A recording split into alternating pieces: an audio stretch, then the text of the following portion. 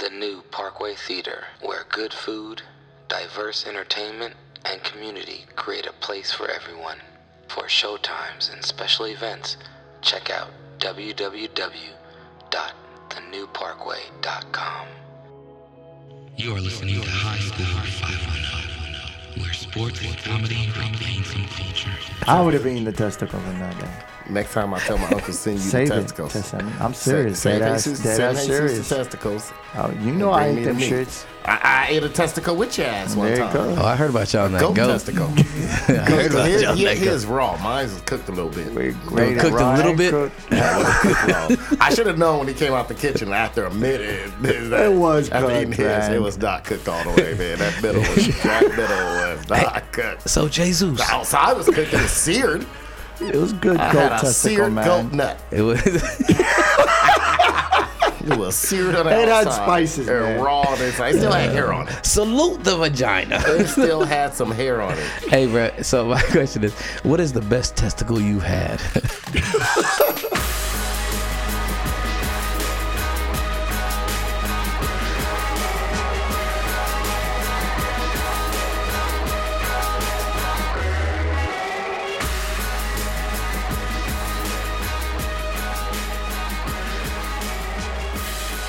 Someone got to be a star. Someone got to be a star. So I figure if someone got to be a star, it might as well be me. I'm like the Bobby Brown of this podcast, and Jared's Ralph Tresvant, right? He over here lead singing. He doing all the editing. The new edition. And you know, I'm like producer for Bobby New Brown. Edition? Nah, these are singers. He They were in the same group. Yeah, they were in the same group, Yeah. and you know, Jared over here lead singing "Cool It Now" and all the kiddie songs. Meanwhile, you're in the back. I'm ready. Just You're cutting to blow the fuck up, dude, right? my testosterone building up. I'm getting bigger. I'm getting stronger. You know, I'm getting older, and I'm ready to start. Humping around. You're ready to turn a 5-star girl into a crack hoe. Exactly. That's how much I'm ready to hump around. I'm ready to hump around, and Jared over here mad at me. How much of you talking think about listening to podcasts. is that Bobby's? It was hers. He was an alcoholic. She was the drug addict. I heard, that she went crazy. Yeah, she was he never did drugs until he met her. Yeah. He was an They were alcoholic. painting He it the drank. other way. They were painting it the other way. Yeah. She already did drugs. She did weed. She smoked weed. She did everything else. She introduced drug to his life. So they claim. Oh, Bobby. No, Bobby would drink and have sex with everybody. He was a Have degenerate. sex with- He was a degenerate. Degenerate. See, I'm And that's what happened. She was a classy drug user, but she met Bobby. Well, she was classy. She knew how to use it. She used the professional drugs. Neither one of them knew how to crossfade. That's the problem. Neither one of them knew how to crossfade. And once they started crossfading, it was all downhill for both of them. Because then they said they would just fight. Dude, you never saw that documentary? Dude, saw they parts would of it. order the craziest shit to eat in the middle of the night. Craziest shit to eat in the middle of the Before night. there was even apps to get this shit. Right? No, yeah, they would send their people out. They would send people out, and they never. And Whitney was weird. She never just like, I'm in the mood for pizza. She was like, you know what? I want pizza, this and this, Oysters and and hot this. wings. And I mean, this is before pizza and hot wings came together. So you just see like the people have to basically go to 4 different places and bring the shit Yeah. in at 2 a.m. while they drinking and smoking and Debauchery doing everything or whatever else. the fuck. Damn. She was just good at hiding it. Let me tell you, it wasn't that she was good at hiding it. Clive Davis was a genius on how he cleaned her up. She was from the hood. She's from New Jersey now. And not a nice part of New Jersey. She wasn't from no Orange or no other shit like that. Fucking Irvington. Could have been from Fort Lee or Patterson. She was from one of those places. And the thing is that she fit the picture. She fit everything. But no, everyone always gives like Bobby brought her down. No, she was hood. She was from Newark. Enough said. But getting back to my analogy, where I'm Bobby Brown. In fact, What was the name of that other guy? Ralph Tresvant, New Edition. New Edition. It was But they New were like Edition. little kids back then. I mean, they got a little, yeah. They started like little kids. They started off as kids. They were like teens. And so, and Ralph Tresvant was the lead singer, and Bobby Brown was ready to erupt. But that was I'm the not. name? That don't mean I'm leaving the podcast, Jared. That's just me saying that I'm ready to erupt. I'm ready to come out with "Don't Be Girl." I worked so hard for you for 9 to 5. All right, well, should we start the show? I thought we did start the show already. What the fuck? No, we ain't started the show yet. All right. Well, let's start the show. Jesus, I need a letter. Man, Jesus or Jesus. What's this Jesus shit, man? Jesus. I don't know where he Fucking gets me it. up. I'm gonna fucking correct you through this fucking show with that bullshit. Call me Jesus, bro. But Jesus is... Fuck. Call me Jesus, Jews, Jesus, but Jesus. Is that a Miami thing? I don't know, man. It's definitely not a Miami thing. What? What's not a Miami thing? What, the Jesus thing? Jesus. Nobody says Jesus, bro. Really? I never Those are heard your own stereotypes of fucking shit, dude. Nobody's ever. Gabriel says that Jesus. shit. They You say... ain't never heard Jesus ever said in your life, right? Dude, Never. there's a Brazilian Jared's the soccer only player. one. You're special. That's why. Because you are... Jesus. Oh, you talking about the soccer player? Yeah, we already went over this. There is one soccer player named Gabriel. Jesus. But he's Brazilian, so you don't. But it's And it still... must be some weird ass motherfucker. It's still Jesus, though. saying his name. It's still Jesus, They're Jesus. fucking his name up. The commentators are fucking up the guy's name. You know, I've never heard people call Jesus. I think it's actually kind of tight, dude. You one of the few. You are Jesus so don't black. think it's tight, dude. Call me Jesus. Fuck that. Well, as long as it's not Jose. You'll take that better. You don't like Yeah, I Jose? think that Jose. Anyways, Go ahead and ask for your letter. Call me Jesus, bro. I'm okay with Jesus. Jesus. Oh, what the fuck, bro? He made up a whole new one. That's a whole. That's even worse, dude. That was with the ZH. dude. Jesus. Jesus. Yes. You might not even know, but it's gonna look bad on you, dude. You can't even say And it. he's talking about me not listening to the show to see how I sound. Jesus. Hey, you better hope I'm he here listens. giving you lessons on my name. This is the second podcast. I'm here giving you a lesson before we start. Oh my god. Hey, I need a letter. Jesus, like G, like a G. Jesus. How about that? G. Just keep it English, old English tradition. Jesus. G. G-force. Okay. Jesus. Oh my god. Would it be better if he say Jesus? Jesus. Just Jesus, bro. Gongs, Gildebrands, Golden, G-Eazy, Gucci Gang, Gucci Gang, Gucci Gang, Groping, Grouses, Growing, Gleefully, Grounded. Because grouses don't fly, I don't believe. I don't know, maybe I'm wrong. Welcome, ladies and gentlemen. You are listening to the High Score 510 podcast. You can catch us on High Score at High Score 510 on the Instagram, YouTube, and the Twitter. Check us out. We got a new little video up there on the YouTube and the Instagram and whatnot. You can also listen to us on any streaming platform. And if you're listening to us right now, that means you're on one of those platforms. Or you can always go to the highscore510.com and you can listen to and download any episode of our content on there. And we are here with... This is Aaron Grayson III, also known as AG3. I'm coming at you faster than Twitter suspending Jared for calling black people basketball Americans. People took to the streets to celebrate the return of their king. Oh, shit, my nigga MLK! Hey, what's up, folks? Hey, that Got a Dream shit was off the chain, nigga. Jesus. That's how I would speak to MLK if he was around. Hey, see, just know that. And we are also here with... Jesus. Just keep it simple so you can get it right. So Jerry hit it right. You can't even go deep into it. You might forget You it. might get You distracted. might or something. forget it, dude. Jesus or Jesus. I'm fine with Jesus. Hello, everybody. My second time here. Good to be back. King Mania was at a fever pitch when on August 1st, 2001, Martin Luther King presented Video of the Year with Puffy at the MTV Video Music Awards. Well, you know, Puffy, like you, I can't stop. I won't stop. I don't even know how to stop. I remember that show.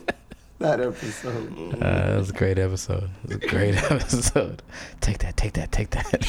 Puffy Carroll. Take that. That was crazy. I love you, MLK. And my name is Jared, a.k.a. DJ Art, with 2 T's for a double dose of that Tink Tink. The D is silent, so it's just Jart. Also, shout out to Tink Tink sponsorship. Damn, Chin. Some greasy shit. You ain't got no better food like some chicken wings, some baby back ribs, some fries or something? Chinese food, no soul food here. I didn't say nothing about no soul food. I said you got some better food. I don't want that greasy shit. How you gonna sell a big box of grease? I'm chilling you what? Come on. I'm no punk bitch. I ain't no punk bitch neither. Oh my God. Shout out to Chinese New Year's sponsorship. But it is also MLK Day this weekend. We are recording on a MLK Day weekend. Happy MLK Day, guys. Shout out sponsorship. Oh, shit. You guys, I thought we'd go around the table and share our greatest memory of MLK we all had. Oh, yeah. Yeah, I got one, right? My greatest memory of MLK, mine's actually happened on MLK Day, would you believe? Yeah, what was that? 1994, MLK Day, January 94, senior year of high school. I get woken up at like 5 in the morning by this massive earthquake. You know, when you live in California, Raul Jesus, I know you from Juice, you from Florida, so you hadn't been in a lot of earthquakes. When you've been around them a while, you usually just sleep through, or you wake up and say, okay, you'll feel how much it's shaking and you say, this one ain't worth getting out of bed for, and you roll back over and go to sleep. Some of them, you'll stay awake and wait till the rolling stop, and you're like, okay, now I go to sleep. But this one didn't stop. I woke up and I was like, okay, let's wait for this. Oh shit, it's not stopping. It's getting stronger. So I got up and I tried to jump to the doorway and hit my head on the door, which I had a glass mirror on, right? And so I'm lying there on the ground. I hear my mama yelling, baby, baby, baby. I'm like, what the fuck? Mom's coming there yelling, baby. Where are you? And I'm like, I'm down here, Mom. You know, she did typical, African-American mother thing. What you doing on the ground? Asking ridiculous questions. And I'm like, I bumped my head. She's like, come on, we gotta go. Let's go. Get up. We go on the table.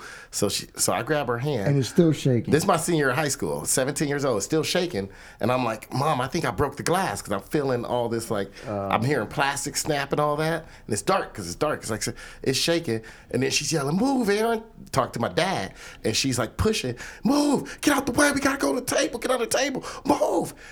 It's the door slammed closed. While she came in the room, and it's so dark, she thought it was my father. She pushing the door. I'm like, Mommy, the door's closed. Oh. Your dad is built like a door frame. Dude, my dad he was already gone. I don't know where he ran. I think he ran to a door frame. Came to find out I didn't break the mirror. Those are all my cassette tapes got moved, pushed around, and they're on the ground that I was crunching on. The great thing about that, Martin Luther King blessed me, because I had a final in a class, my math class, algebra, one of the upper division algebra, I wasn't going to pass. And Miss Navarro, me and my friends had saying no one ever passed her finals. Schools were shut down for over 2 weeks because of all the damage in L.A. Wait, how old were you when this happened? 17. Nigga. It was a senior year of high school. How you gonna jump and hit your head, nigga?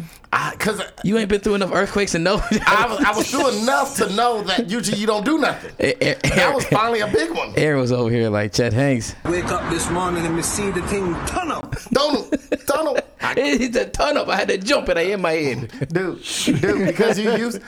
that was the biggest. That's one of the biggest ones, man. And I wasn't used to one being that big. And so Martin Luther King blessed me, though, because they couldn't fail you after that. Helped me out, man. That earthquake secured my future. All right. Mom's got a new gate, so I didn't have to worry about the dog running around because she used the FEMA money on that. That's my Martin Luther King memory. You guys shouting out to FEMA? Big up. Come on.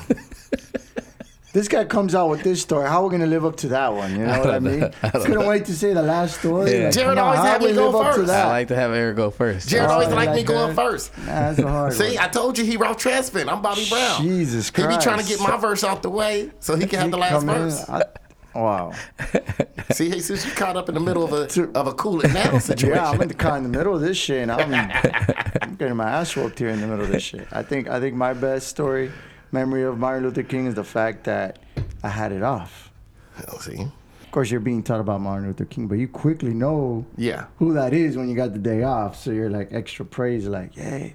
But I remember thinking, how come we got a day of Martin Luther King and not of Malcolm X?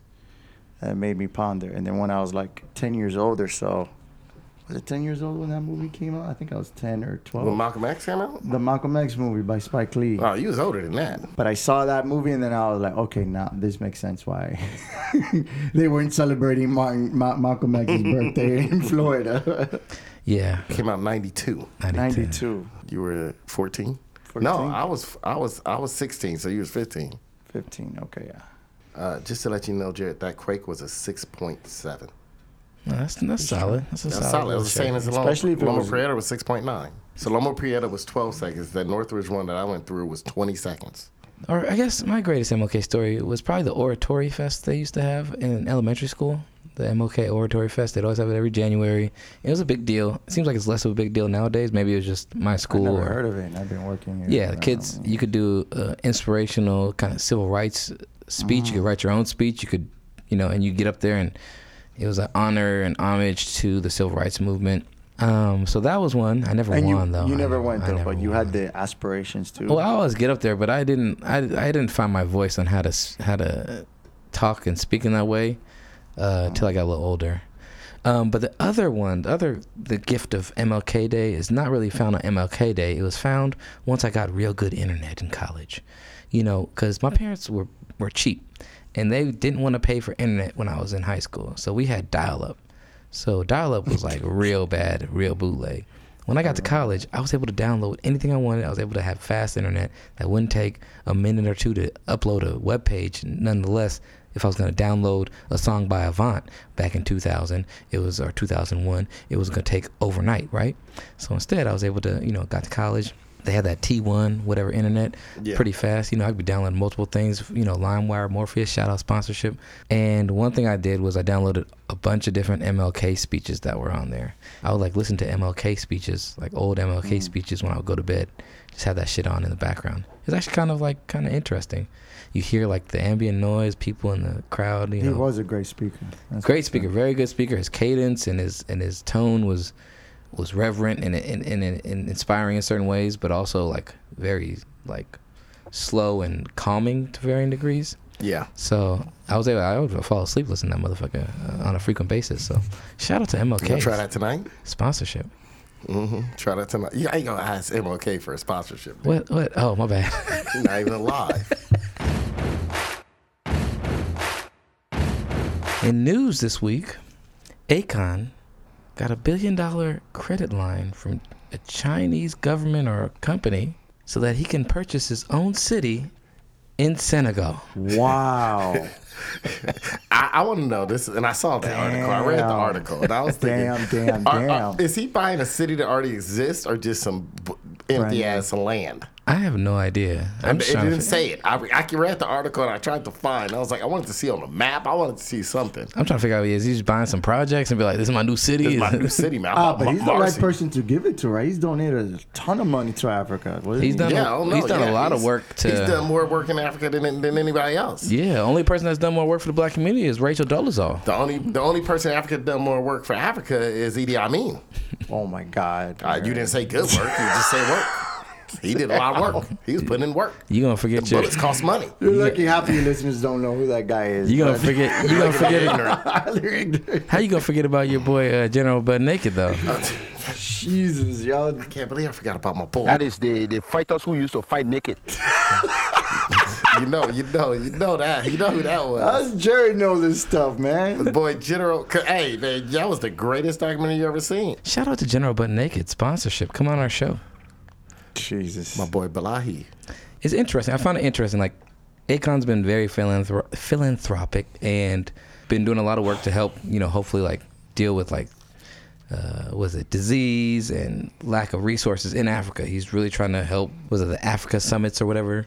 I seen him speaking at those and said some really good shit. Seems like he's well educated and pretty fucking smart. Surprised he hasn't gotten shot. Yeah. Right? Well, it's one of those things where the only thing that they would want you to believe about Akon is a couple of those songs he did and then him throwing that white girl off stage. But other than that, it's they don't tell you about all the other shit he's doing, and that's why he's been kind of out of the music game, or a lot less prevalent in the American music game. But yeah, it's kind of interesting. It's cool to see him. You know what I'm saying? He got $1 billion credit line from China. My boy. Shout out. Well, I don't know. Hey, man. dude, there's a lot of Choi. Chinese money in Africa right now. A lot of Chinese money in Africa. Man, we don't want to get started on Darfur and what happened with all that. Oh, yeah. There's a lot of shit going on. There's a lot of crazy shit going on. No, but that's really weird that China gave him a credit line. Mm-hmm. They'll lend out money as long as they get some money back. They gonna own. They gonna but own is most it of just that about city. money? About lending money? Because look at the history with the World Trade Bank and the way they get people in in debt, and then they control you like that's that. That's their So whole if anything, point. they might give him this money to shut his ass up. Well, They like, are. yeah. Or to control that city, or if it was an already city. Akon, shout out sponsorship. Hook us up a little bit of that money so we can, be owned by a Chinese government and hopefully, Oh, jeez. make something off this podcast. You're part Chinese, aren't you? Yeah, I am. Shout out, Gung Hei Fa Choi, nigga. You have Chinese. Supposed to be Chinese New Year coming up. You Yeah. have Chinese? 50? 50-50. 50-50. 50-50. No wonder you be looking very exotic. Like Formula 50. That 50 cent That grape 50 drink. vitamin water. That was the best one. That was the only one that had flavor. Tasted straight like grape juice. Yeah, it had a little Kool-Aid in it. 50 cent, that Formula 50. 50-50. Yeah, I remember that. In other news, 23andMe has sold the rights to a pharmaceutical drug. It's supposed to be an anti-inflammatory drug, but they sold it to a Spanish pharmaceutical company derived off the DNA that they've been collecting from all the people who use 23andMe. And they sold our. Well, it's funny because when I was gonna do it, and then I read all the shit that it said, and I was like, dude, I'm basically giving up my DNA for them to use. But I was of like, course, fuck what that. you think it was? Yeah, fuck that. I'm not doing this. I've never done that shit. No, I'm not doing it. Yeah, I didn't do it. I didn't even order it at that point. I just read that shit. Jerry, you did it though, right? I did it. My brother gave it to me as like a holiday gift. He's like, hey, figure out our DNA. I was like, thanks, bro. They're going to know me. I can't commit no crimes now. It doesn't matter. My hair ends up everywhere anyways. So yeah, it's actually Armoral. It's a Spanish pharmaceutical company, and they sold the rights to them.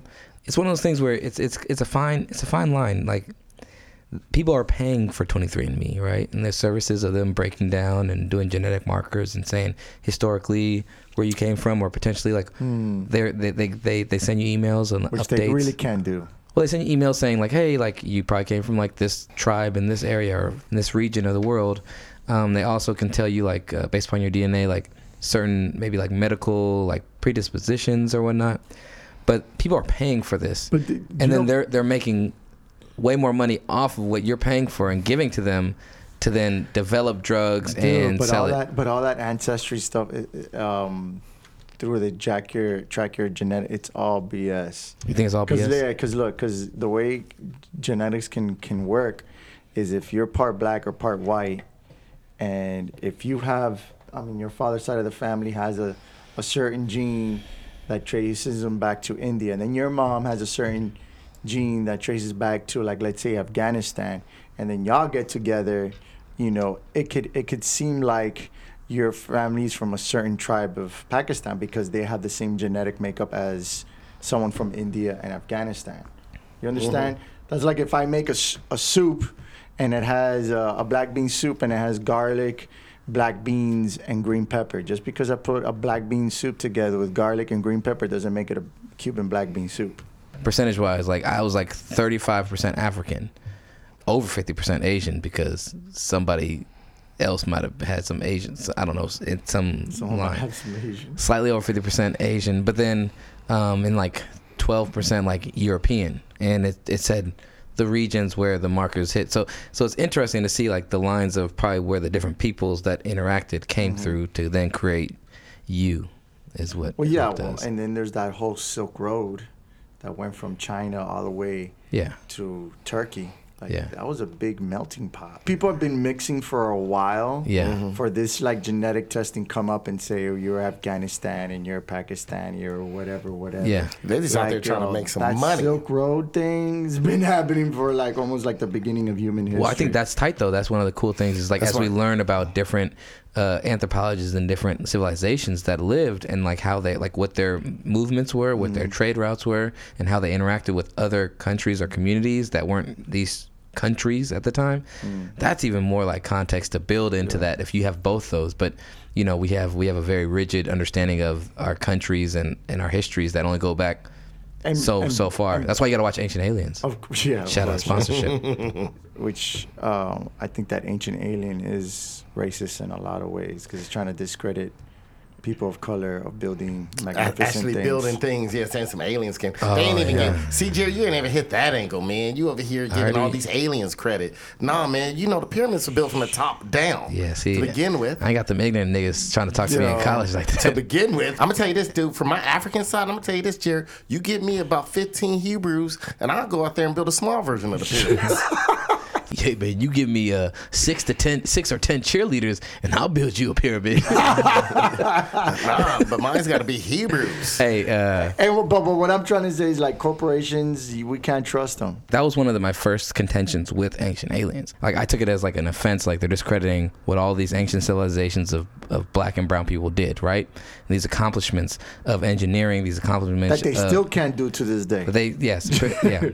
But what it was, like, when I watched it and I watched it more and more, I got past that, because it wasn't saying that they didn't do it. It wasn't saying that the work wasn't done by the people. It was saying that they were helped out in understanding and developing their understanding of the mathematics that went into it and the engineering that went into it, or maybe were given some technologies to help them, you know, saying facilitate it being done. Because today they're like, how do they cut these stones like a certain China way? helping Akon, right? Because no, when you think about it, like you think about like it throughout Europe, throughout Asia, throughout Africa, throughout Latin America, throughout the Americas, throughout all the continents, there's these structures and monoliths and things that were built, pyramids all around the globe around the same time, and it's like either you're buying into the fact that we all evolved at the same rate, devoid of our environments being different, and some network of communication that we're not aware of. No, it's there. Maybe that there was a network of communication that everyone speaks of God's coming down from the skies is something that is like a constant, right?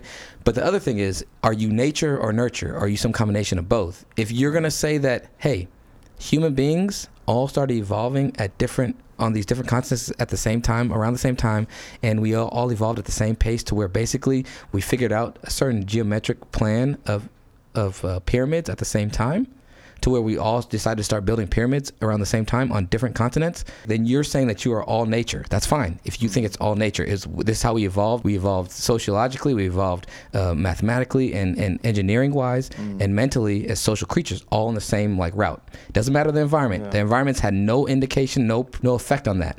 And that's where I'm like, I don't believe that. The first few times I watched it, I was like, this is a racist-ass show, saying the Native Americans or the people in South America, Native Americans, or the Asians or in Africa, they couldn't have done these things, or people in the Middle East couldn't have done these things without somebody, you know, doing it for them.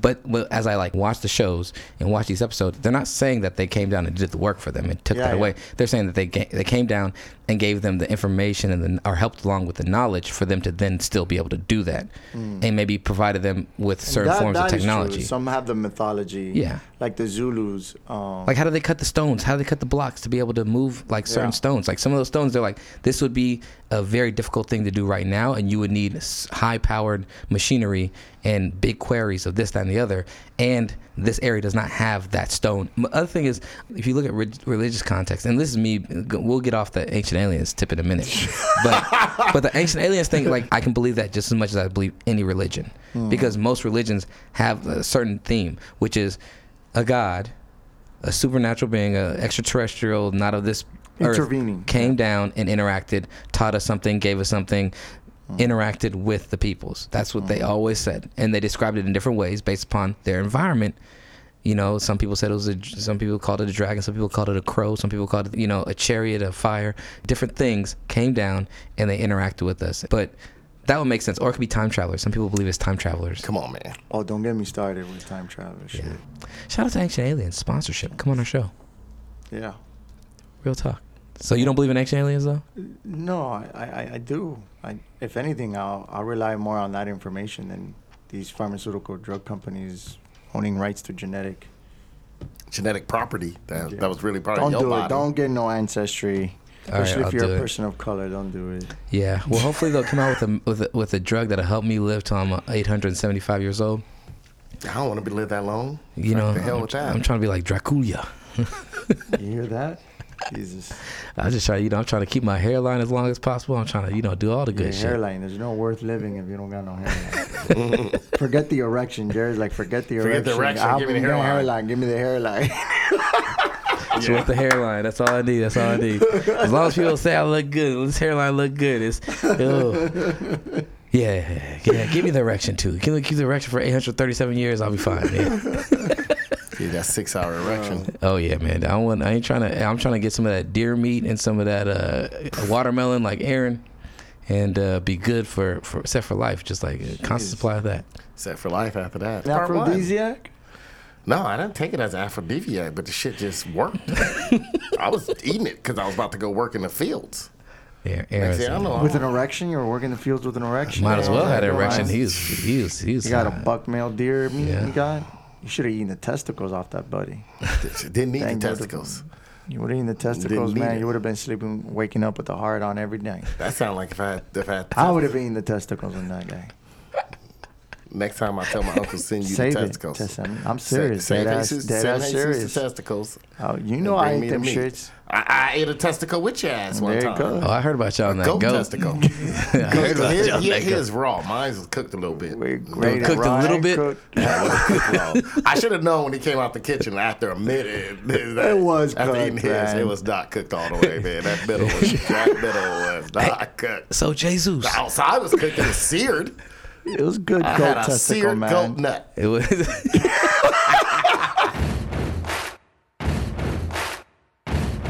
We had a question last week from Copeland Crid of Instagram. He came out and asked us our top 5 West Coast hip hop artists. Actually, it was top 10 West Coast hip hop artists all time, and we reduced it to 5. So we thought it'd be best to do our top 5 East Coast artists, not Dirty South, not Midwest, but East Coast hip hop artists. Top 5 all time. All right, so we'll start with Aaron. Yes. Go ahead, Aaron. Who are your top 5, My top 5 East Coast hip hop artists all time? My top 5 all time, EPMD. That's 5. I got EPMD. Great albums. Every album was a hit. They all went gold because, albums didn't sell a lot, rap albums back then. Rakim, very important. One of the greatest lyricists ever. Had that voice, too. My number 3 is Tribe Called Quest. A Tribe Called Quest. We said artist, right? Not group. Right? Is the question artist? I think you can a group can be an artist. It's an artist group, right? So yeah. I think that's fair. Because together they were tight together. Yeah. Even with Jerobi, and everybody, and my boy Ali Shaheed. I mean, it was tight. Tribe Called Quest, man. It's the greatest album. Some of that. It's one thing I say I listen to each week is Tribe. Nas is 2. Nas is 2, representing New York. No one represents New York like Nas. Like his style is all New York. Like ain't no sellout, ain't no nothing. It's New York. Number 1, not one of my favorite artists. I love his first album, Reasonable Doubt. Jay-Z, Reasonable Doubt, one of my favorite Jay-Z albums. I mean, he has some other albums I like. I got some songs off the Blueprint here and there, and some other songs. But Reasonable Doubt was my favorite album. But he's there because he's just, you can't have this list without him. Not one of my favorites. I mean, if it was just favorite, it'd probably be either Gangstar or DMX in there. DMX, I like to tell you this. The reason why he made the second album the way it was, The Flesh of My Flesh, Blood of My Blood, you realize none of those songs could play on the radio. He was upset that the first album, he felt like it got too commercialized and too radio play. That's why he came out with Flesh of My Flesh when not one song could be played on the radio, and it was tight. Remember, that album came out like months after. It felt like it was like 6 months after. So he didn't want nothing to be played on the radio. Was that his second album? His second album was Flesh of My Flesh, yeah. Is that the one that he's like covered in blood? Covered in blood. Yeah, shout out sponsorship. Jesus. All right. Who you got? I have RZA. Oh, by the way, Jesus is if you don't know, Jesus is our East Coast correspondent. That's why we're doing the East Coast. East Coast. He's our East Coast Caribbean correspondent, so he knows the entire East Coast better than we do. He lived it. He lived it. All right, sorry to interrupt. Go ahead. All right. I got to say RZA because, he's the one who created Wu-Tang. He was the mastermind behind it, and he's the one who's produced the beats for the Wu-Tang. So if it weren't for RZA, there wouldn't be no Wu-Tang. So RZA. And I got to go with Tribe for sure. I thought this was like artists, so I was saying Q-Tip. Yeah. But, Tribe. Yeah. Because, Q-Tip wouldn't have been able to do the stuff he did without the others. But, for a long time, people didn't know how much he was producing those albums. Yeah, no, yeah. I didn't know that for a long time. Yeah, and it came out in that documentary. Yeah, that he wouldn't that. put his name in taking credit for it. He put it down as a group effort. Yeah, which I thought was very humble and great of him. But when the Laundry came out, he said it. You know, I'm the one producing all these hits, and I'm not taking credit for anything. So you know, and I would have to say Gangstar, because Guru and DJ Premier. Timeless beats, you know.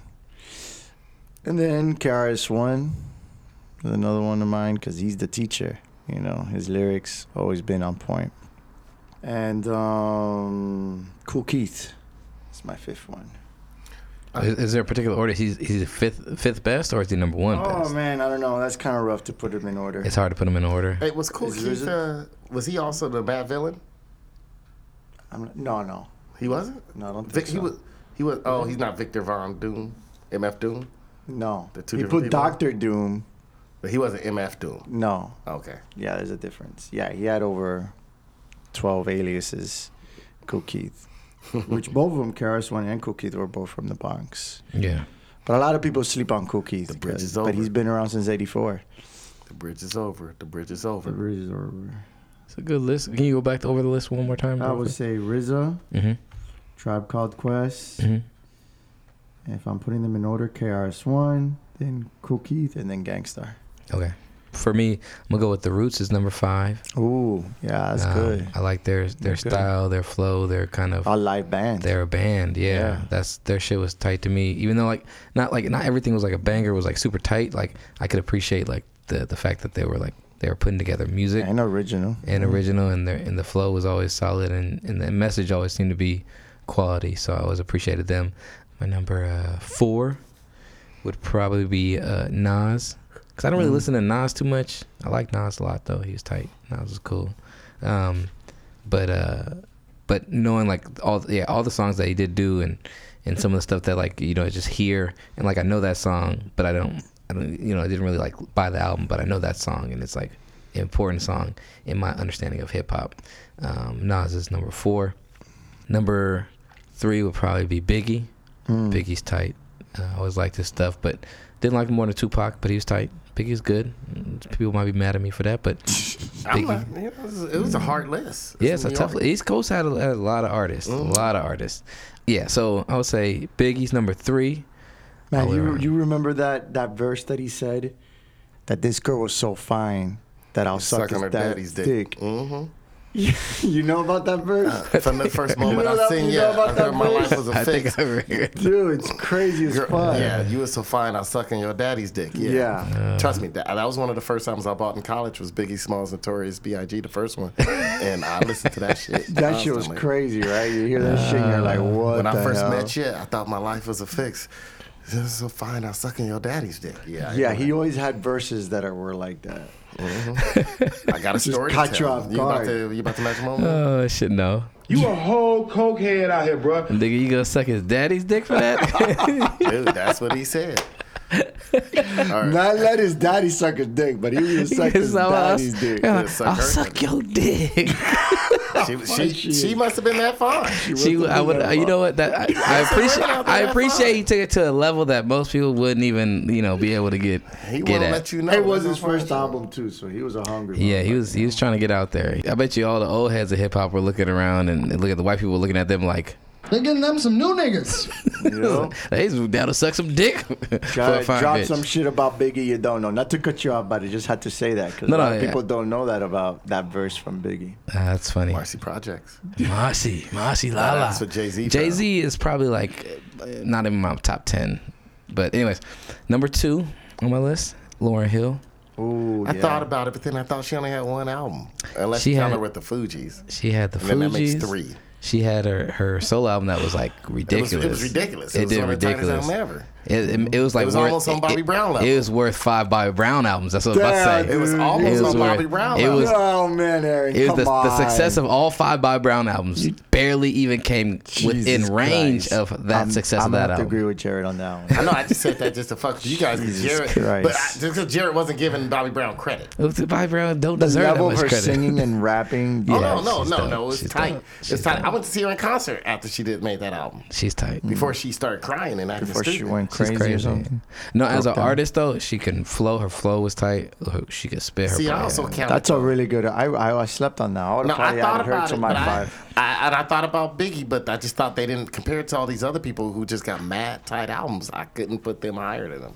And then People with 5 albums. People with 5 albums, I yeah. couldn't put them higher. That's why. Yeah, that is true. Yeah. No, I get it. Like she didn't put out the amount of work, but at the same time, the quality of her work was legit. And for me, sure. it plays to my, for me in my formative time, it was some big shit. So that's why she is. I just where want to let she's you know at. that album was on the Billboard, #1 on Billboard too, just like Bobby Brown. Don't be cruel. He's really hung up on this Billboard I know. thing, He's huh? Jock Ride Bobby Brown. How long was it on Billboard #1 for? That's a great question. That's a great question. And then my #1, the greatest Haitian of all time. Oh shit! Who's he gonna say? Tell me Oh what shit! thing. No, it shouldn't even be on the list. Dude. Who's he saying? The greatest artist. I can't He's believe this, dude. He should. Who's he gonna Number say? one. I hope I don't He think he overrated said this what he person more said. than Puffy is. Dylan. Who got choked by Dylan?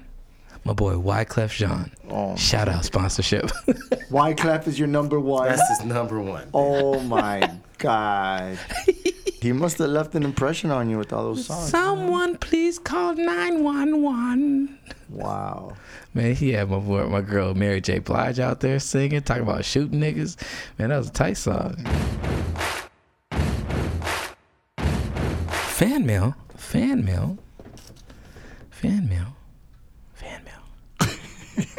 It sound like we ain't got no damn fan mail. We got some fan mail. So the fan mail I have is coming from RCO2 on Instagram. He wants to know, now that the scheme is cracked wide open, will most teams fold up their own cheating schemes, resulting in a drop in upward offensive trends baseball has seen over the last couple seasons?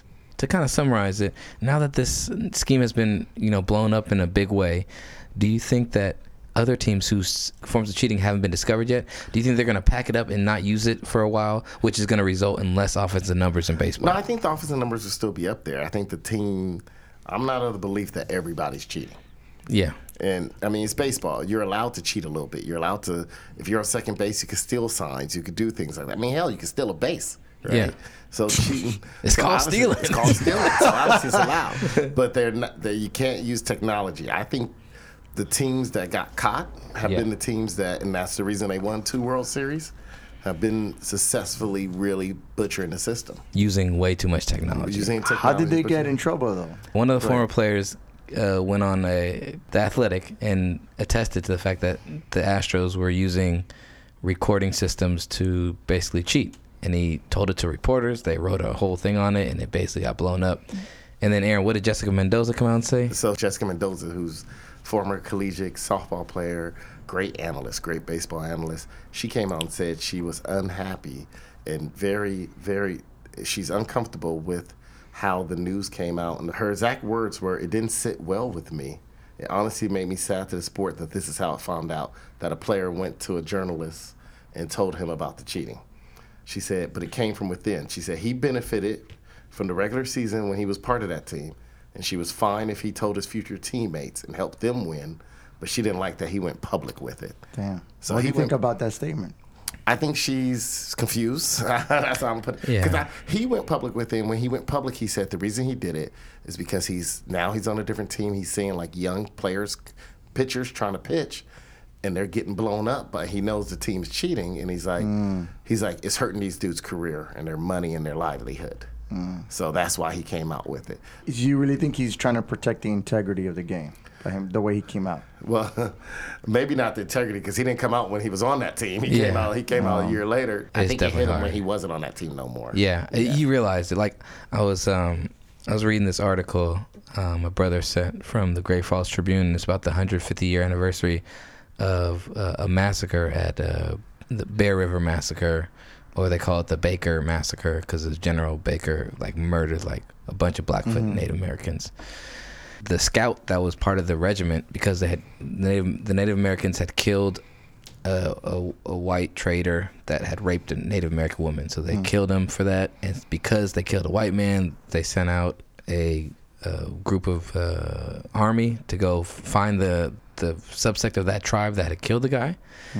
And the scout that was out ahead and who had knew Native Americans and was like able to interact and could like tell who was who, was like, we've come upon, like, we came up to this camp or this village, and it's not the subsect of that tribe. It's not that branch of the tribe. It's another one. This is somebody else who's actually like allied with us. And basically the general was like, fuck that, let's kill them all. We're tired of. Yeah, so they basically just massacred over 200 people that were, you know, in the middle dead of winter. And a couple of them survived. Like one of the chief's daughter like was able to run off. Story said like the chief's daughter like and her little sister started running. The mom was like, run. And she grabbed her sister to start running. Her sister got shot and killed as she grabbed her. And then her mom was like, go. And she ran and like dug in a cave at the bank of the river and hid for a day. Then a couple other people escaped. But more or less, the scout who was like, this is not the right tribe, this is not who we should be shooting at, like after the fact, like he felt guilt and remorse, so he adopted surviving Native Americans. A couple of the people that he found out were survived or knew survived from that tribe, and adopted them, but then didn't tell them the story of who they were necessarily, or like didn't, like basically just like, you're part of my family now, we're gonna try and forget that part of your history. So it's kind of like similarity to that. Like he probably felt some guilt, and he's trying to change the narrative of what he took part in. Is something, a terrible travesty. He's trying to right that wrong in his own way, but you know, being part of it can never truly right that wrong, right? And I think for Jessica Mendoza, she has like a conflict of interest because she works for the Mets too. Yeah, and she's working in party. She's working in cooperation with MLB baseball. She doesn't want to do anything that's gonna challenge the code of the game, because that's a big part of baseball is the code. So I'm just upset because the players hadn't been. Well, what are they using? How are they using the technology to cheat? They were using like using drones. What are they doing? They're using a camera that they placed, like a hidden camera, where it could steal the signs. So they had a camera. It looks like at the catcher when he gives the pitcher the signs, and then it had a real-time relay to their dugout in their little back room, and somebody would bang on the trash can whenever a certain pitch would become, so they wouldn't be able to like, so hey, this is dead red, this is fastball, like, you know what I'm saying, or this is going to be off speed pitch, so don't swing at this one. You know what I'm saying, or be looking off speed. Basically just tipping them off. It's like insider trading. And then someone banging on a baseball bat against something gives them the sign. Yeah, you could hear it. Boom. And the next layer to it was that they were actually using buzzers, so like little buzzing devices that had like some radio remote control, to where they could buzz it, and they'd feel a little buzz on their hand or on their chest, underneath, under their clothes, to be like, anytime you get a buzz, it's a fastball. This game, anytime you get a buzz, it's gonna be off speed pitch. Did you see Jose Altuve after he hit that? Yeah, he's like, don't take my shirt off. Yeah, after he hit the game-winning home run in the playoffs to go to World Series, he was yelling as he's running base, yelling to his teammates, "Don't take my shirt off." And he's serious, and he's like, "Don't take my shirt off." And then he's holding his shirt. The crazy thing is he's holding his shirt. Man. He just hit the game-winning home run. They're going to World Series. Teams out there celebrating, throwing, and he goes straight to the dugout. Oh, man, that's really scandalous. Yeah. For baseball to take a hit like that now. Well, it's interesting because Boston's being, you know, called out for some stuff that's unsavory use of video footage also, and the fallout is they basically lost 2 years of first and second round draft picks, which is like not a big deal. I think that was the main thing. And then their GM and manager got suspended for the whole season, this upcoming season. Fired them. And then the owner just fired both of them, and then they got fined some money, but there's nothing that's going to stop them from being able to be relevant in the next future seasons, other than the fact that they lose a couple of draft picks. So you agree then? No, I think if this was a football scandal, it would have been. It probably would have been worse. It's hard because typically these cheating scandals, like with video, like the Patriots, they lost draft picks and money. Yeah. But no coaches were necessarily suspended. No players were suspended from it. That's true. Yeah, it is worse when you have a team who's using some kind of systematic form of gaining an advantage. You're really actually tangibly affecting a greater proportion of the fairness of the game versus one player cheating, one player doing PEDs is helping himself, which if he's a big part of the team could be a big deal. But if there's a lot of guys who cheat and aren't big deals on their team and they end up just not being good anyways. One individual taking steroids gets punished harder than if a team is trying to change the actual fair, balanced format that you have that's being adjudicated by the referees on the field. And that's a big deal. Here's a great thing. So that team won the World Series that year, right? The Astros. Like their assistant coach, basically. He got hired by the Boston Red Sox. He got hired by the Boston Red Sox the next year after that, who won the next World Series. And they're being investigated now. For having a clubhouse video camera, yeah. Yeah, they also had a camera and an Apple Watch. Like, Mike Fiers is no angel in the situation, but I give him credit for coming out and be like, bro, this is what's going on. Our game's being basically starting to be controlled by motherfuckers using technology to, like, manipulate every game. And the game is like gonna suffer. Like that's one thing that's gonna make the game suffer. Like baseball is dealing with a lot of shit already. It's already dealing with the fact that like motherfuckers are getting hit in the head and getting permanent brain damage like that 2-year-old kid. You got the pace of play is slow, so you got people like becoming less and less interested in it. And less then black people in the game. Less right? black people in the game. See, this is where I think this is exactly where I think baseball is like, man, I wish we had more brothers in the game right now because we could have one of them say something off top and we could distract everyone from this whole scandal because to be like, oh, look at Yasiel Puig acting like a nigga, even though he ain't a real nigga. You know what I'm saying? But Yasiel Puig, they sent him to Cincinnati, and all of a sudden now they can't bank on him acting like a nigga in L.A. or in Miami because he over here in Cincinnati being real cold and frigid around a bunch of white people like Dave Chappelle. What are you talking about? He got in a couple fights. Baseball needs this not to happen because baseball is already, it's on the precipice of being like a dying star or a dying sport like boxing, right? I think it has enough legacy and enough infrastructure to where it's gonna be okay because it represents a wholesome side of America. I was talking to Jason, shout out Jason Neely sponsorship. I was talking to him about like what each sport represents in our society's makeup, and baseball represents a core foundational component of just like the center of what America represents. That's really interesting how you compared it to a dying star like boxing, because a lot of people feel like they got disinterested in boxing because it was a rigged sport, right? Yeah. And so you don't want that. Interesting to say that, yeah. We got some feedback. I asked on Instagram, what do you think should happen? Do you think that the Astros were punished enough?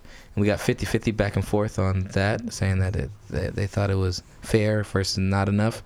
But a couple people thought that they should, either some of the players should be suspended. Another person responded saying that they think that there should be more draft picks should have been taken away, or potentially disqualified from like playoff contention was another thing. I personally think they should have a hard salary cap for the next several seasons. If you're not going to suspend the players, you put a hard salary cap. So they're not going to be able to keep this core. Yeah. They're not going to be able to afford this core, right? So you're penalizing them in that your window is now, and if you guys don't win in the next like two years, you guys are not going to be able to afford to keep everybody here, or you guys are going to be taking pay cuts to stay here. And no other team in baseball has a salary cap.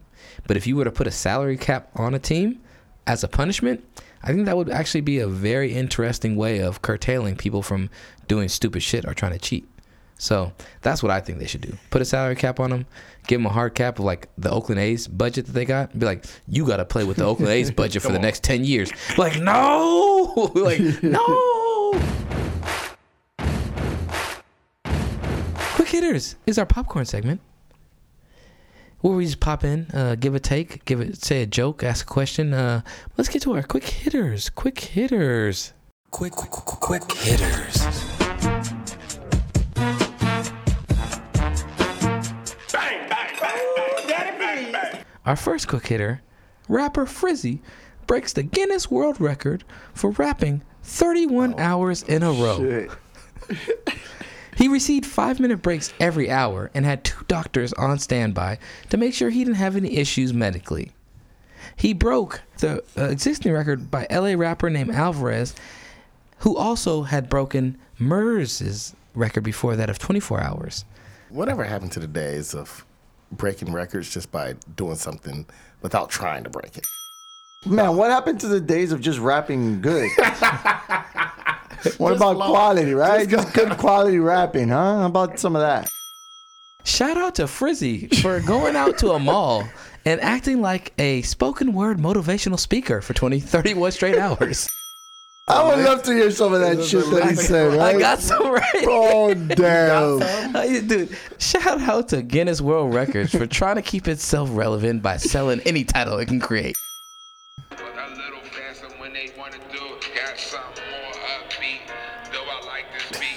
Put it on the mic there. Put it on the mic. You know, like the other two, this is what it do. Then it's going on. I'm about to break the record. I feel I'm going strong. I get it wrong, get it He's right. keeping it very monotone. I'm about the city when I'm rapping, man, it's all good. Then they tell me I'm the dawn. Oh, yeah, man, it moves. And those are the highlights. The judge just said at Guinness Book World Records for listening to the shittiest rap songs.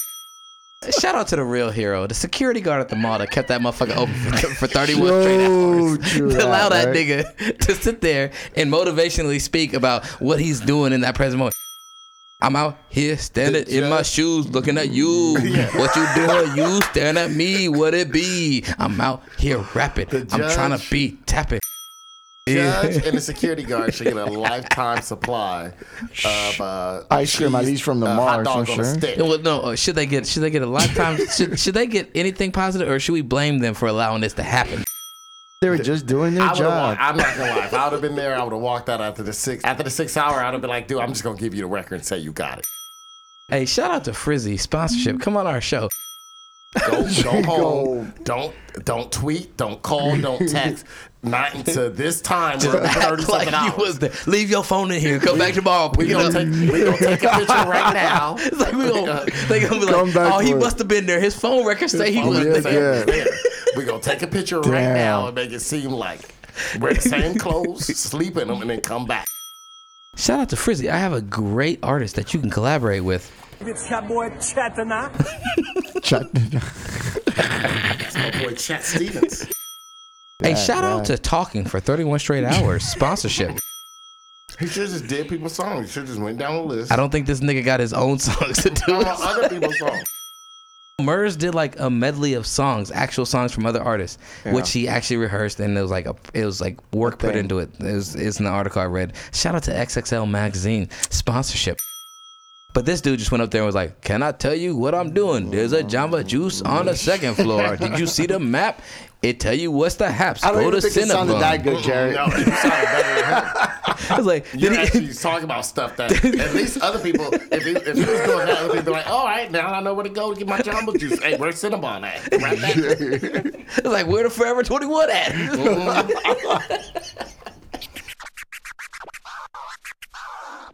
Antonio Brown comes out this week with a Instagram live video from his own feed of him berating his baby mama of 3 children / former housemate / former harem mate and the police in Hollywood, Florida about her trying to take one of his Bentleys. On top of that, Antonio Brown has continued working on his music videos and music career. And on top of that, Drew Rosenhaus released him of his contract because Drew Rosenhaus says, this nigga needs help. She's trying to take your kids to school. Man, just let the girl take the kids to the school. Like, come on, man.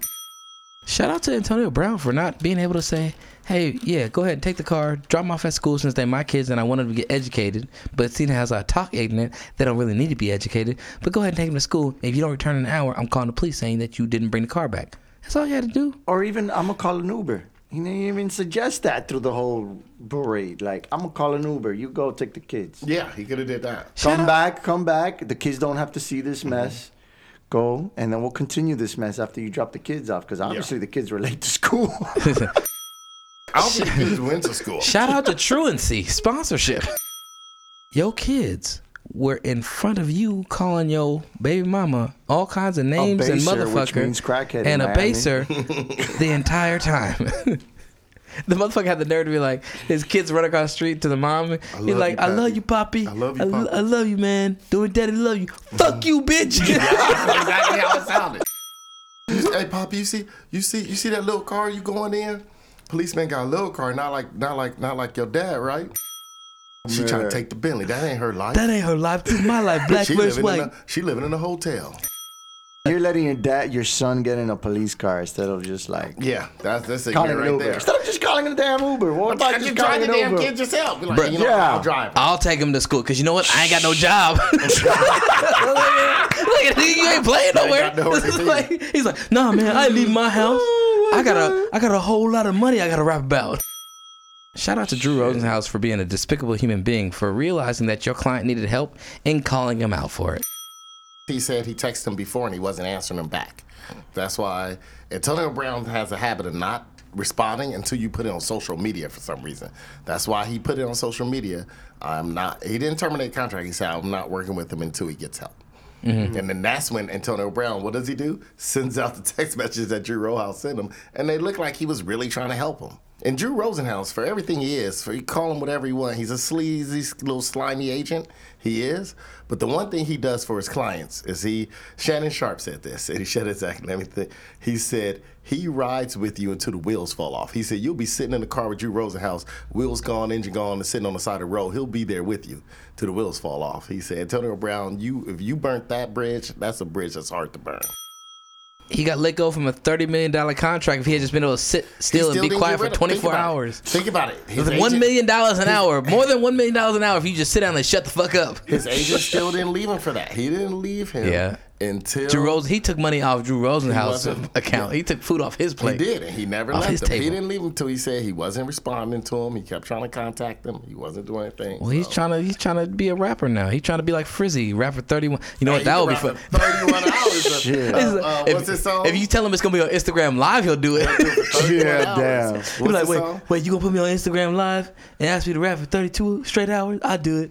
I got a whole lot of money. Well, see, the woman that he was kicking out of his house is a woman that he also was trying to make live all in the same house with his other baby mamas and all raise all the kids of all the women that he had been with and that he had. Baby mamas all together as like one big family. Oh, wow. But he wasn't going to stay there. Well, he didn't need to stay there. He could leave whenever he wanted. His whole thing was he wanted his baby mamas to move in together so they could all raise the kids together. Yeah.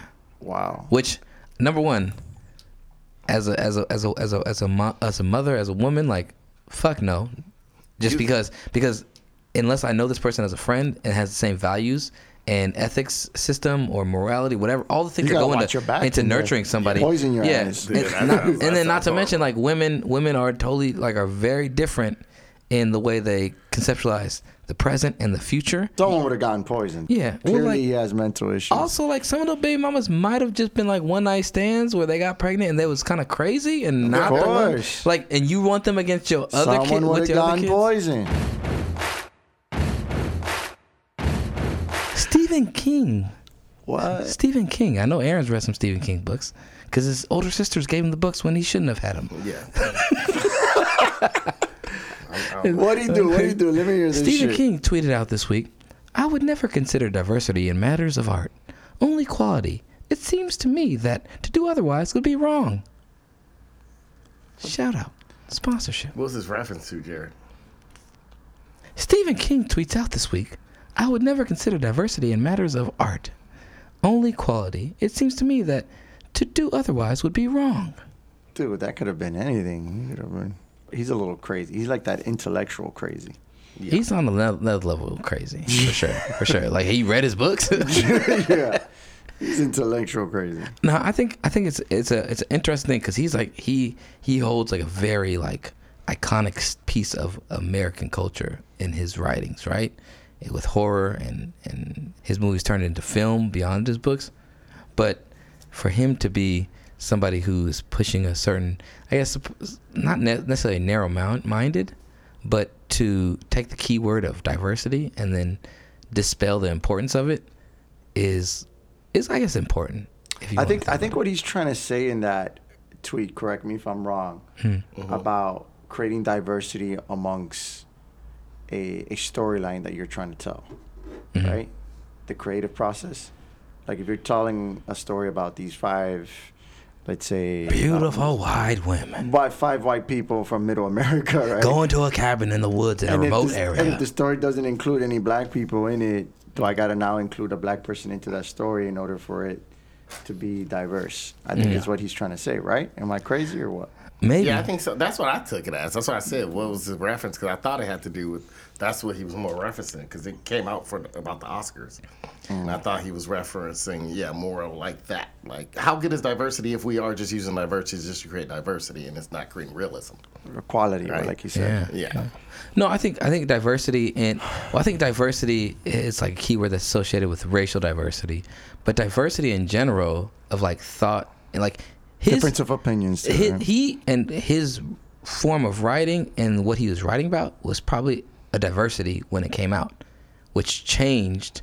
And granted, like obviously people thought it was good, but like I think it seems as though for somebody who is pushing a form of art that is at a time probably was not like widely accepted when he first really started to come on the scene and explode, for him to not think diversity is important seems a little bit like backwards in the thinking, kind of like Stephen A. Smith. Yeah, but I don't think he's saying, Jared, I think you're taking it too past the way he said. It's not a race diversity thing. He's just talking about art. I didn't say anything about race diversity. I'm saying that his diversity was the fact that horror movies, smut films, all that shit was like we were very rigid. Horror movies out when Stephen King came out. They already out. The Omen was already out. The Omen and all that crazy ass shit. And Poltergeist. But that shit was a big deal back in the day, right? Actually, it was a big deal. It was a huge deal. It was a big deal, and it wasn't widely accepted. It wasn't something that was widely, easily accepted. And for him to become mainstream and become somebody who was synonymous with the genre, and for a lot of his books become movies, is like that's like one of those things where you were like a Larry Flint to some degrees. Like you made it. Put him there. I'm not saying that. He was artistic. Well, Aaron, nothing's the biggest point, right? Alfred, no. But here's the thing: you're acting like it was accepted because Alfred Hitchcock was all about horror in that genre. So it was mainstream. It was already mainstream. Alfred Hitchcock, but what was he doing? He all he showed was one of the famous, most horror movies ever. Yeah, he showed a Psycho. knife. He showed a knife in a hand doing this. And that's all you saw. And then you saw somebody screaming. And then you saw knife in a hand doing this. At the time, that was considered horror. That was hard. But when did Alfred Hitchcock come on? When was that able to be seen? 1960. But when was it able to be seen? It wasn't like on mainstream television. It wasn't a mainstream thing. That was a mainstream movie. It was different. It was diverse. It diversified the culture. He was the biggest director. It was diversifying the culture. You know, I think his talk is about artistic things. Like, do you put artistic values and artistic things over diversity, right? Yeah. Like, he don't see why. Like, it should be art over diversity. He didn't say nothing about race. I mean, his opinion is diversity, to be honest. I mean, the thing about diversity is we can't think that diversity means we're just thinking left. Diversity of opinion matters, too. You know, and that's the opinion he had. No, I don't completely disagree with his opinion. I just think a lot of people took it as racial diversity, and then people got mad about that. But I think there's also something to be said in the fact that, like, if the constraints of who is judging what is right or wrong or what is good and what is not good is not diverse, and it doesn't have an openness to diverse array of possibilities, then you lose out on a lot of opportunities to have an expanding narrative or a growing diverse array of expression and art, and that influences culture. Yeah. So like when you have like dictatorships, or you have people who are like not accepting and prioritizing things to be more valued and easily accessible, then you have a less diverse base for people to be exposed to, and thus you have a less diverse community, you have a less diverse mentality in your society. So I think that's wherein lies. I think honestly he could have said it differently and just been like, quality of the content is the most paramount.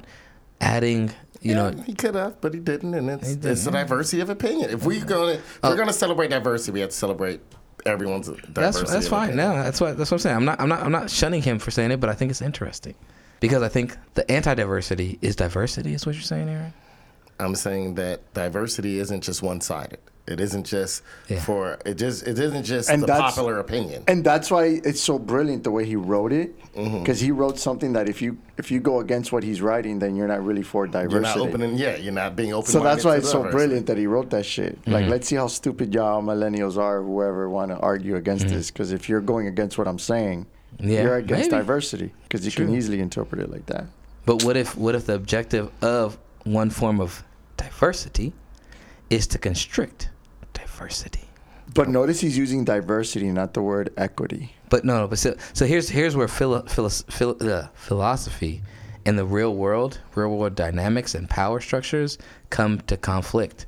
It's because, yes, and a lot of times like certain leftist or progressive movements are trying to be super altruistic and trying to be super moralistic and not be like, we're going to impose our will. It's changing, and that's becoming a little worrisome. But it's like, why do the good guys in movies try not to kill the villains? Because they're trying to have that moral high ground of like, we don't kill you. We're not here to kill you. We're here to stop you from doing what you're trying to do, which is impose this negative thing upon the peoples, right? So like, as much as I analyze what he said as diversity, I'm also analyzing it in a way where like, are you meaning that you don't even want to acknowledge and qualify other forms of growing diversity that you aren't accustomed to, that other people aren't accustomed to, because you are a white male from this generation that is probably not accustomed to certain forms of diversity. Man, this guy's wrote a lot of books and language about white people. But he knows how to use language. Yeah. And I'm just saying, pay attention that he used diversity, not equity. Yeah. You know? I wouldn't even say, I just think, I think it was important that he used diversity. I think it's interesting. I would like to get more clarity on what he's meaning.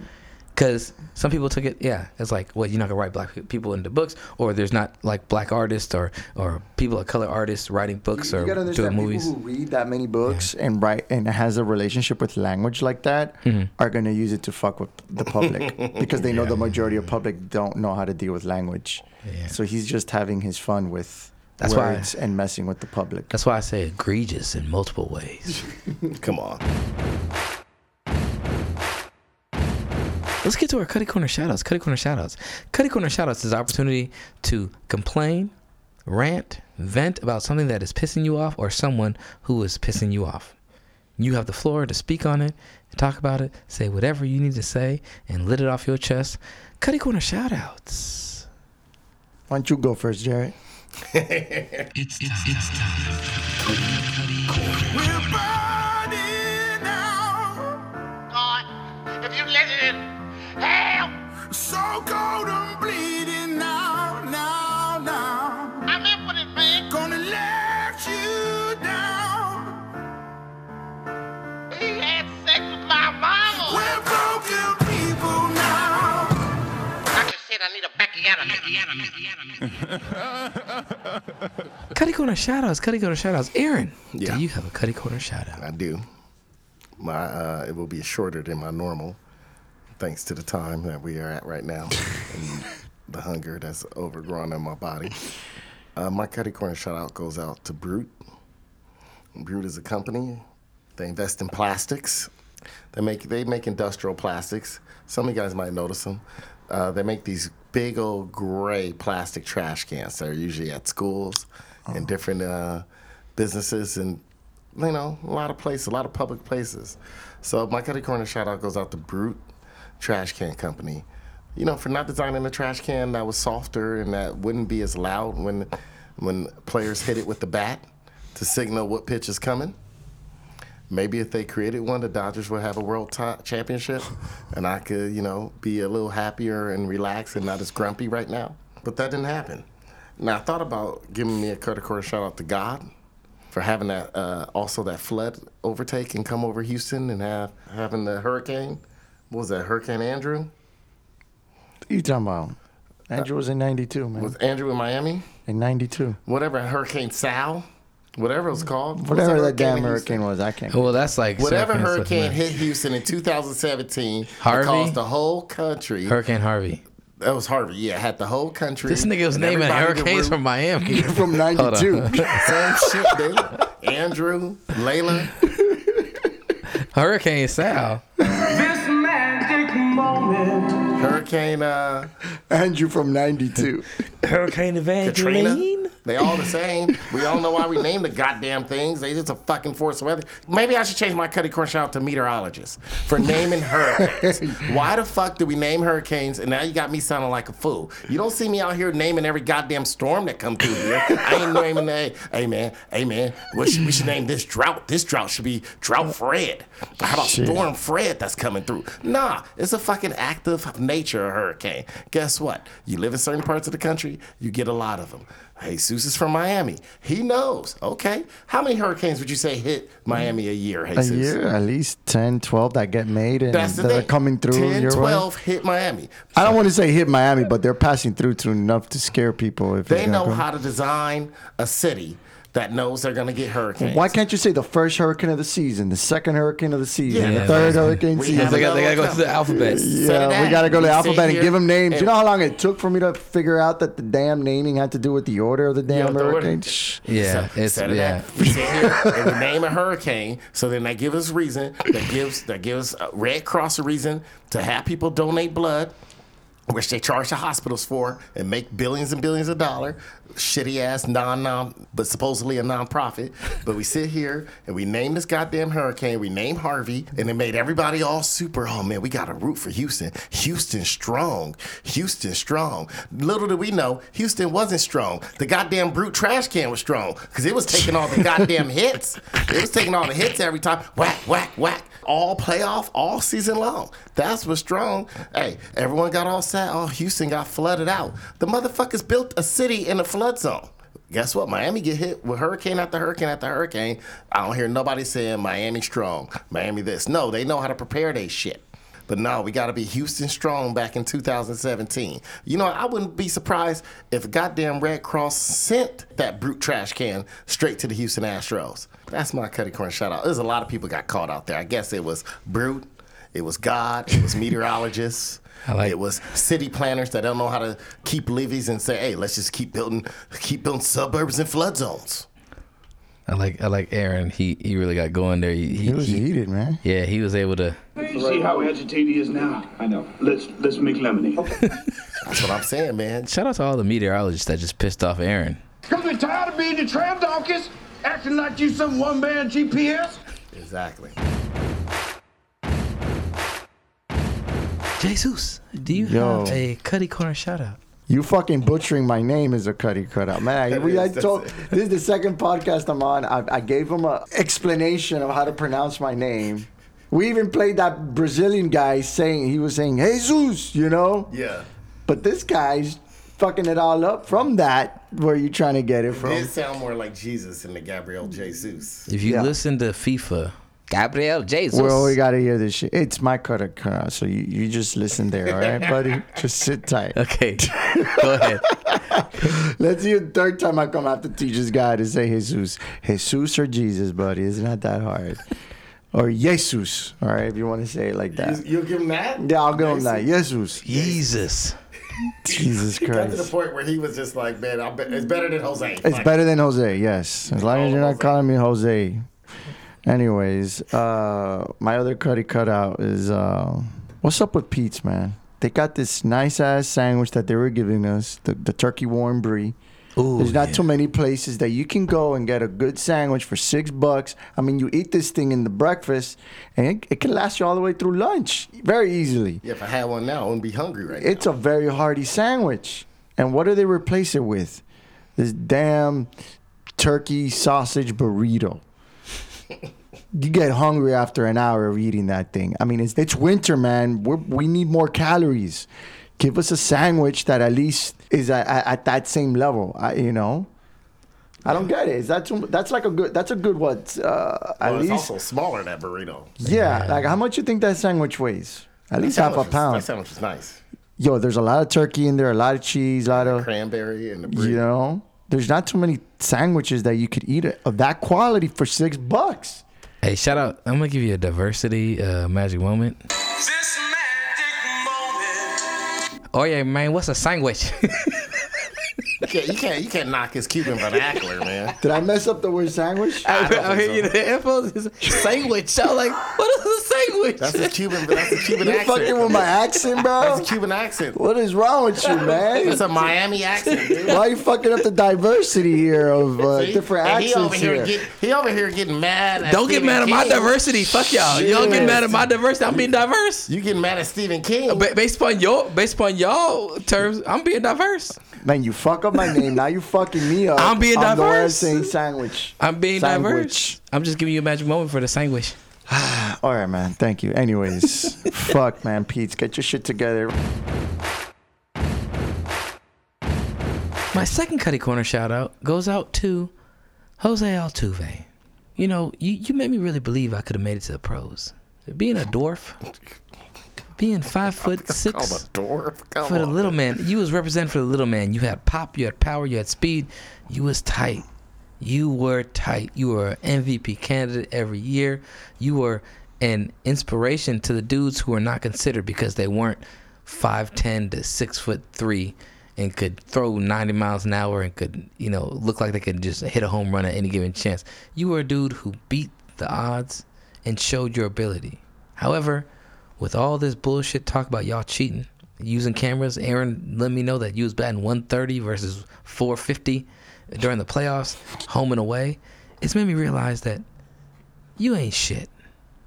And if anything, I'm a lobby that any fantasy league I play in, baseball-wise, any player affiliated that used those systems, be suspended from the league. Because you got my hope up. You made me think that the little man could do it.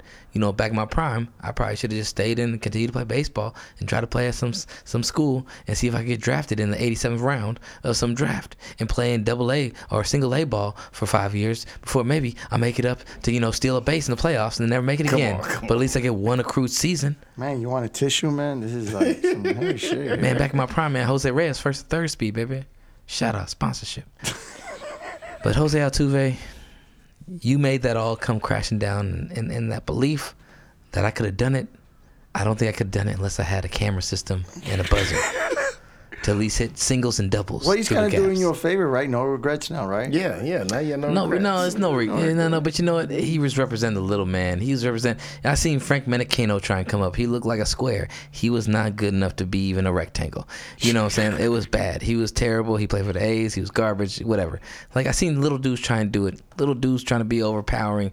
Dan Ugly did it for a couple seasons, hitting a lot of home runs and striking out a lot. But he wasn't good enough to continue to do it. Altuve was a sign of hope because he was consistent and was doing it for an extended period of time. He had that little camera help. But he had the camera help. Baseball. So, the garbage can. So for tainting the little guy's name, you get my Cuddy Corner shout out. That is our show, my friends. That is our show. Any last words you'd like to say before we head on out? Aaron, any last words? Go Chiefs. But hey, man, fuck the 49ers, bro. Can we give a wholesome fuck the 49ers? Can we do like a prayer? Jesus. Do you have any kind of like thing we could do, like a ceremony that we could do to hopefully, you know, jinx or the just Hicks? I think they're gonna lose. I don't think they're gonna go to that. Yeah, I don't think you have to go too far. All that gonna get solved on the field 2 Sundays from now. The only good thing about this is that we'll be able to make fun of all those 49er fans that came out of the woodwork. We'll be able to go to Black Bear Diner and celebrate. Yeah. This is going to be, if the Niners somehow find a way to win. That's going to be bad. Dude, this is one of the worst things to happen in sports. Dude, that was one of the most stressful times of my life is them in the Super Bowl. Like when they lost in the championship game against Seattle, I was so happy. When they made it to the Super Bowl the year before that, I was like so pissed off. I was like, oh my God. It could have been worse. Yeah, it could have been worse. You could have told Nate you was going to watch the game by yourself and then him invite like 5 people over your house for that same Super Bowl. Jesus. All right, Jesus, my friend, amigo. Jesus, do you or your sandwiches have anything you'd like to say before we leave? No, man, thank you. It was a great show. Thank you for having me. Yeah. Thank you for coming. Yeah, appreciate it. Jesus does know some ceremonies. What would you call them, Jesus? My experiences, ayahuasca ceremonies.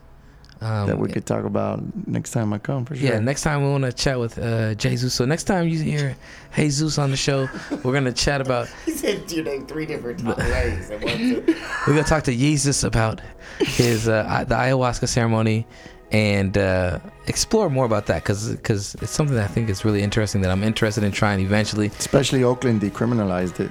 Oh, really? Yeah. Dope. Yeah, let's. Well, next time you're on, we got to talk about that. Mm-hmm. That's gonna be interesting. Yep. And it's just being used for therapeutic. Yeah. People using it for therapeutic reasons to fight depression. Yeah. fight PTSD. And shrooms, too. In case the 49ers win the Super Bowl. Yeah, we might need to have a conversation. Yeah. Well, that's dope, man. That's interesting. Yeah. But, you know, there's negative side effects to it, too, that we can go over. Yeah, that sounds interesting. Yeah, because I think that's something that I know other people who have heard about it and they sound really interested about it, but they also have questions, and I'm like, concerns, definitely. Yeah, that'd be a cool thing. All right, well, next time you're on, we'll definitely chat that up, and we'll get you on soon enough. But thank you for coming on, man. Appreciate it. For sure, it was fun. And thank you for listening to our show. We hope you enjoyed our content for today. Please check in with us on Instagram, YouTube, Twitter. Engage with us. Send us your questions, your fan mail at highscore510.fans@gmail.com, or send us something on Twitter and Instagram if you have any questions or comments or things that you think would be interesting for us to talk about. But otherwise, have a great week. Happy MLK Day. Gung Hei Fa Chai. Shout out to my Chinese brethren sponsorship. And we will leave you with this. Is this it? This is what I got all those ass whoopings for? I had a dream once. It was a dream that little black boys and little black girls would drink from the river of prosperity, freed from the thirst of oppression. But lo and behold, some 4 decades later, what have I found but a bunch of trifling, shiftless, good-for-nothing niggers? And I know some of you don't want to hear me say that word. It's the ugliest word in the English language, but that's what I see now, niggers. And you don't want to be a nigger, because niggers are living contradictions. Niggers are full of unfulfilled ambitions.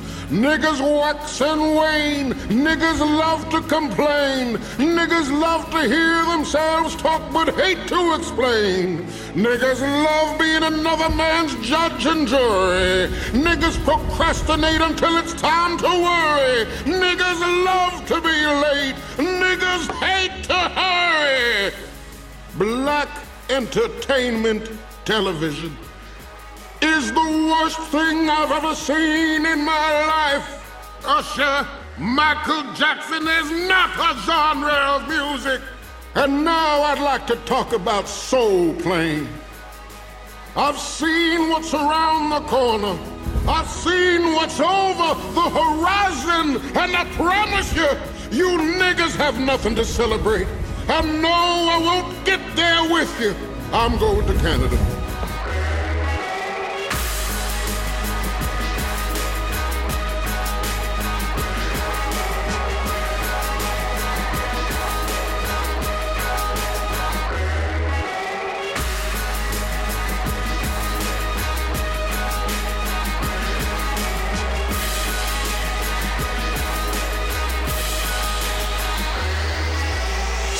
What was your most ghetto experience at a club before? My most ghetto experience at a nightclub. My experience. No, I'm not gonna be anything Miami, bro. If y'all don't know, so sorry, we didn't really reintroduce. Jesus.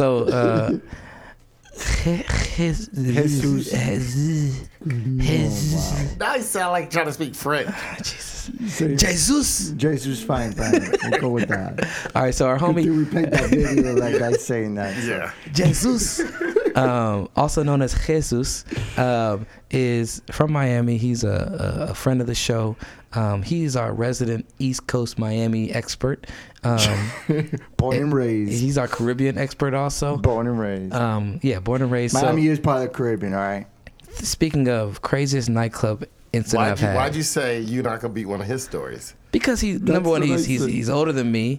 He grew up in Miami. Yeah. And from what I've seen on the first 48, from what I have seen on cops, from just generally what I've seen on a Florida man, I know that it don't go down the same Florida, way. Right? Miami is part of Florida. It's part of Florida, so shit goes bonkers, right? So it's not even trying to compare, you know. I'm so sure of it that I'm willing to put it on the podcast right now. Yeah, I haven't been partying to anything crazy. Wait, does outside the club count? Well, at least my story is the actual establishment doing the ghetto shit. Oh shit! So is this the one that had a horse coming in? Yeah, here it is. Wait, a horse? So I was already living in Cali, but I went over there to visit, and I I was hooking up these two people that I know, this Puerto Rican girl and this Puerto Rican guy that I knew. And I'm like, hey, you're both Puerto Ricans. Why don't you hook up? And whatever. We went out. And we went to this club inside Coconut Grove. And Coconut Grove is like a very touristy place. So I didn't think it was going to be ghetto. It was going to be a safe bet, you know. So we go to this club. Oh, my God, it's so ratchet. I'm like, where the hell these ratchet people came from? They're not tourists. I know these are all local Miami people. It's like it went downstairs into like a basement, no windows. It was just really crazy. And I was like, what the hell? Where are these people come from? So I'm like, it's one of those clubs you go in and you got to watch your back, you know, like the whole time. The club ends, right? They play all this, you know, fabulous West Coast gangster music, all this crazy stuff. And then they cut the music off and they start playing really crappy techno music. Like really weird, crazy. And I'm like, what the hell are they doing? Yeah. And everybody's leaving the club like in a hurry. Yeah. And me and my friends and the other person there, I'm like, we're looking at each other like, what the hell's going on? Meanwhile, while some really drunk ass people are the only ones left on the dance floor, they start spraying pepper spray into the fucking club, the bouncers. Bouncers have bandanas over their fucking faces, and they're spraying pepper spray into the fucking sky to get people out. But everybody's leaving though. Why? But there was a few dumb motherfuckers like us figuring out what the hell's going on. I'm like, why are they putting that music on? You know, everybody knew. Like the regulars knew to fucking run out the door. Why don't they just tell you to leave? And no. If they would have got on the microphone and said, hey, it's time for you to leave. Would you because I've been in Miami before while the club shut down like that and fights break out. Oh. Yeah. So that's why they were doing that. Bouncers have like fucking bandanas and masks, and you're just, but you ever breathed in pepper spray is like the worst shit. We just ran out of there. We ran out of that club coughing. It was horrible. We went outside and everybody was gone. It was just,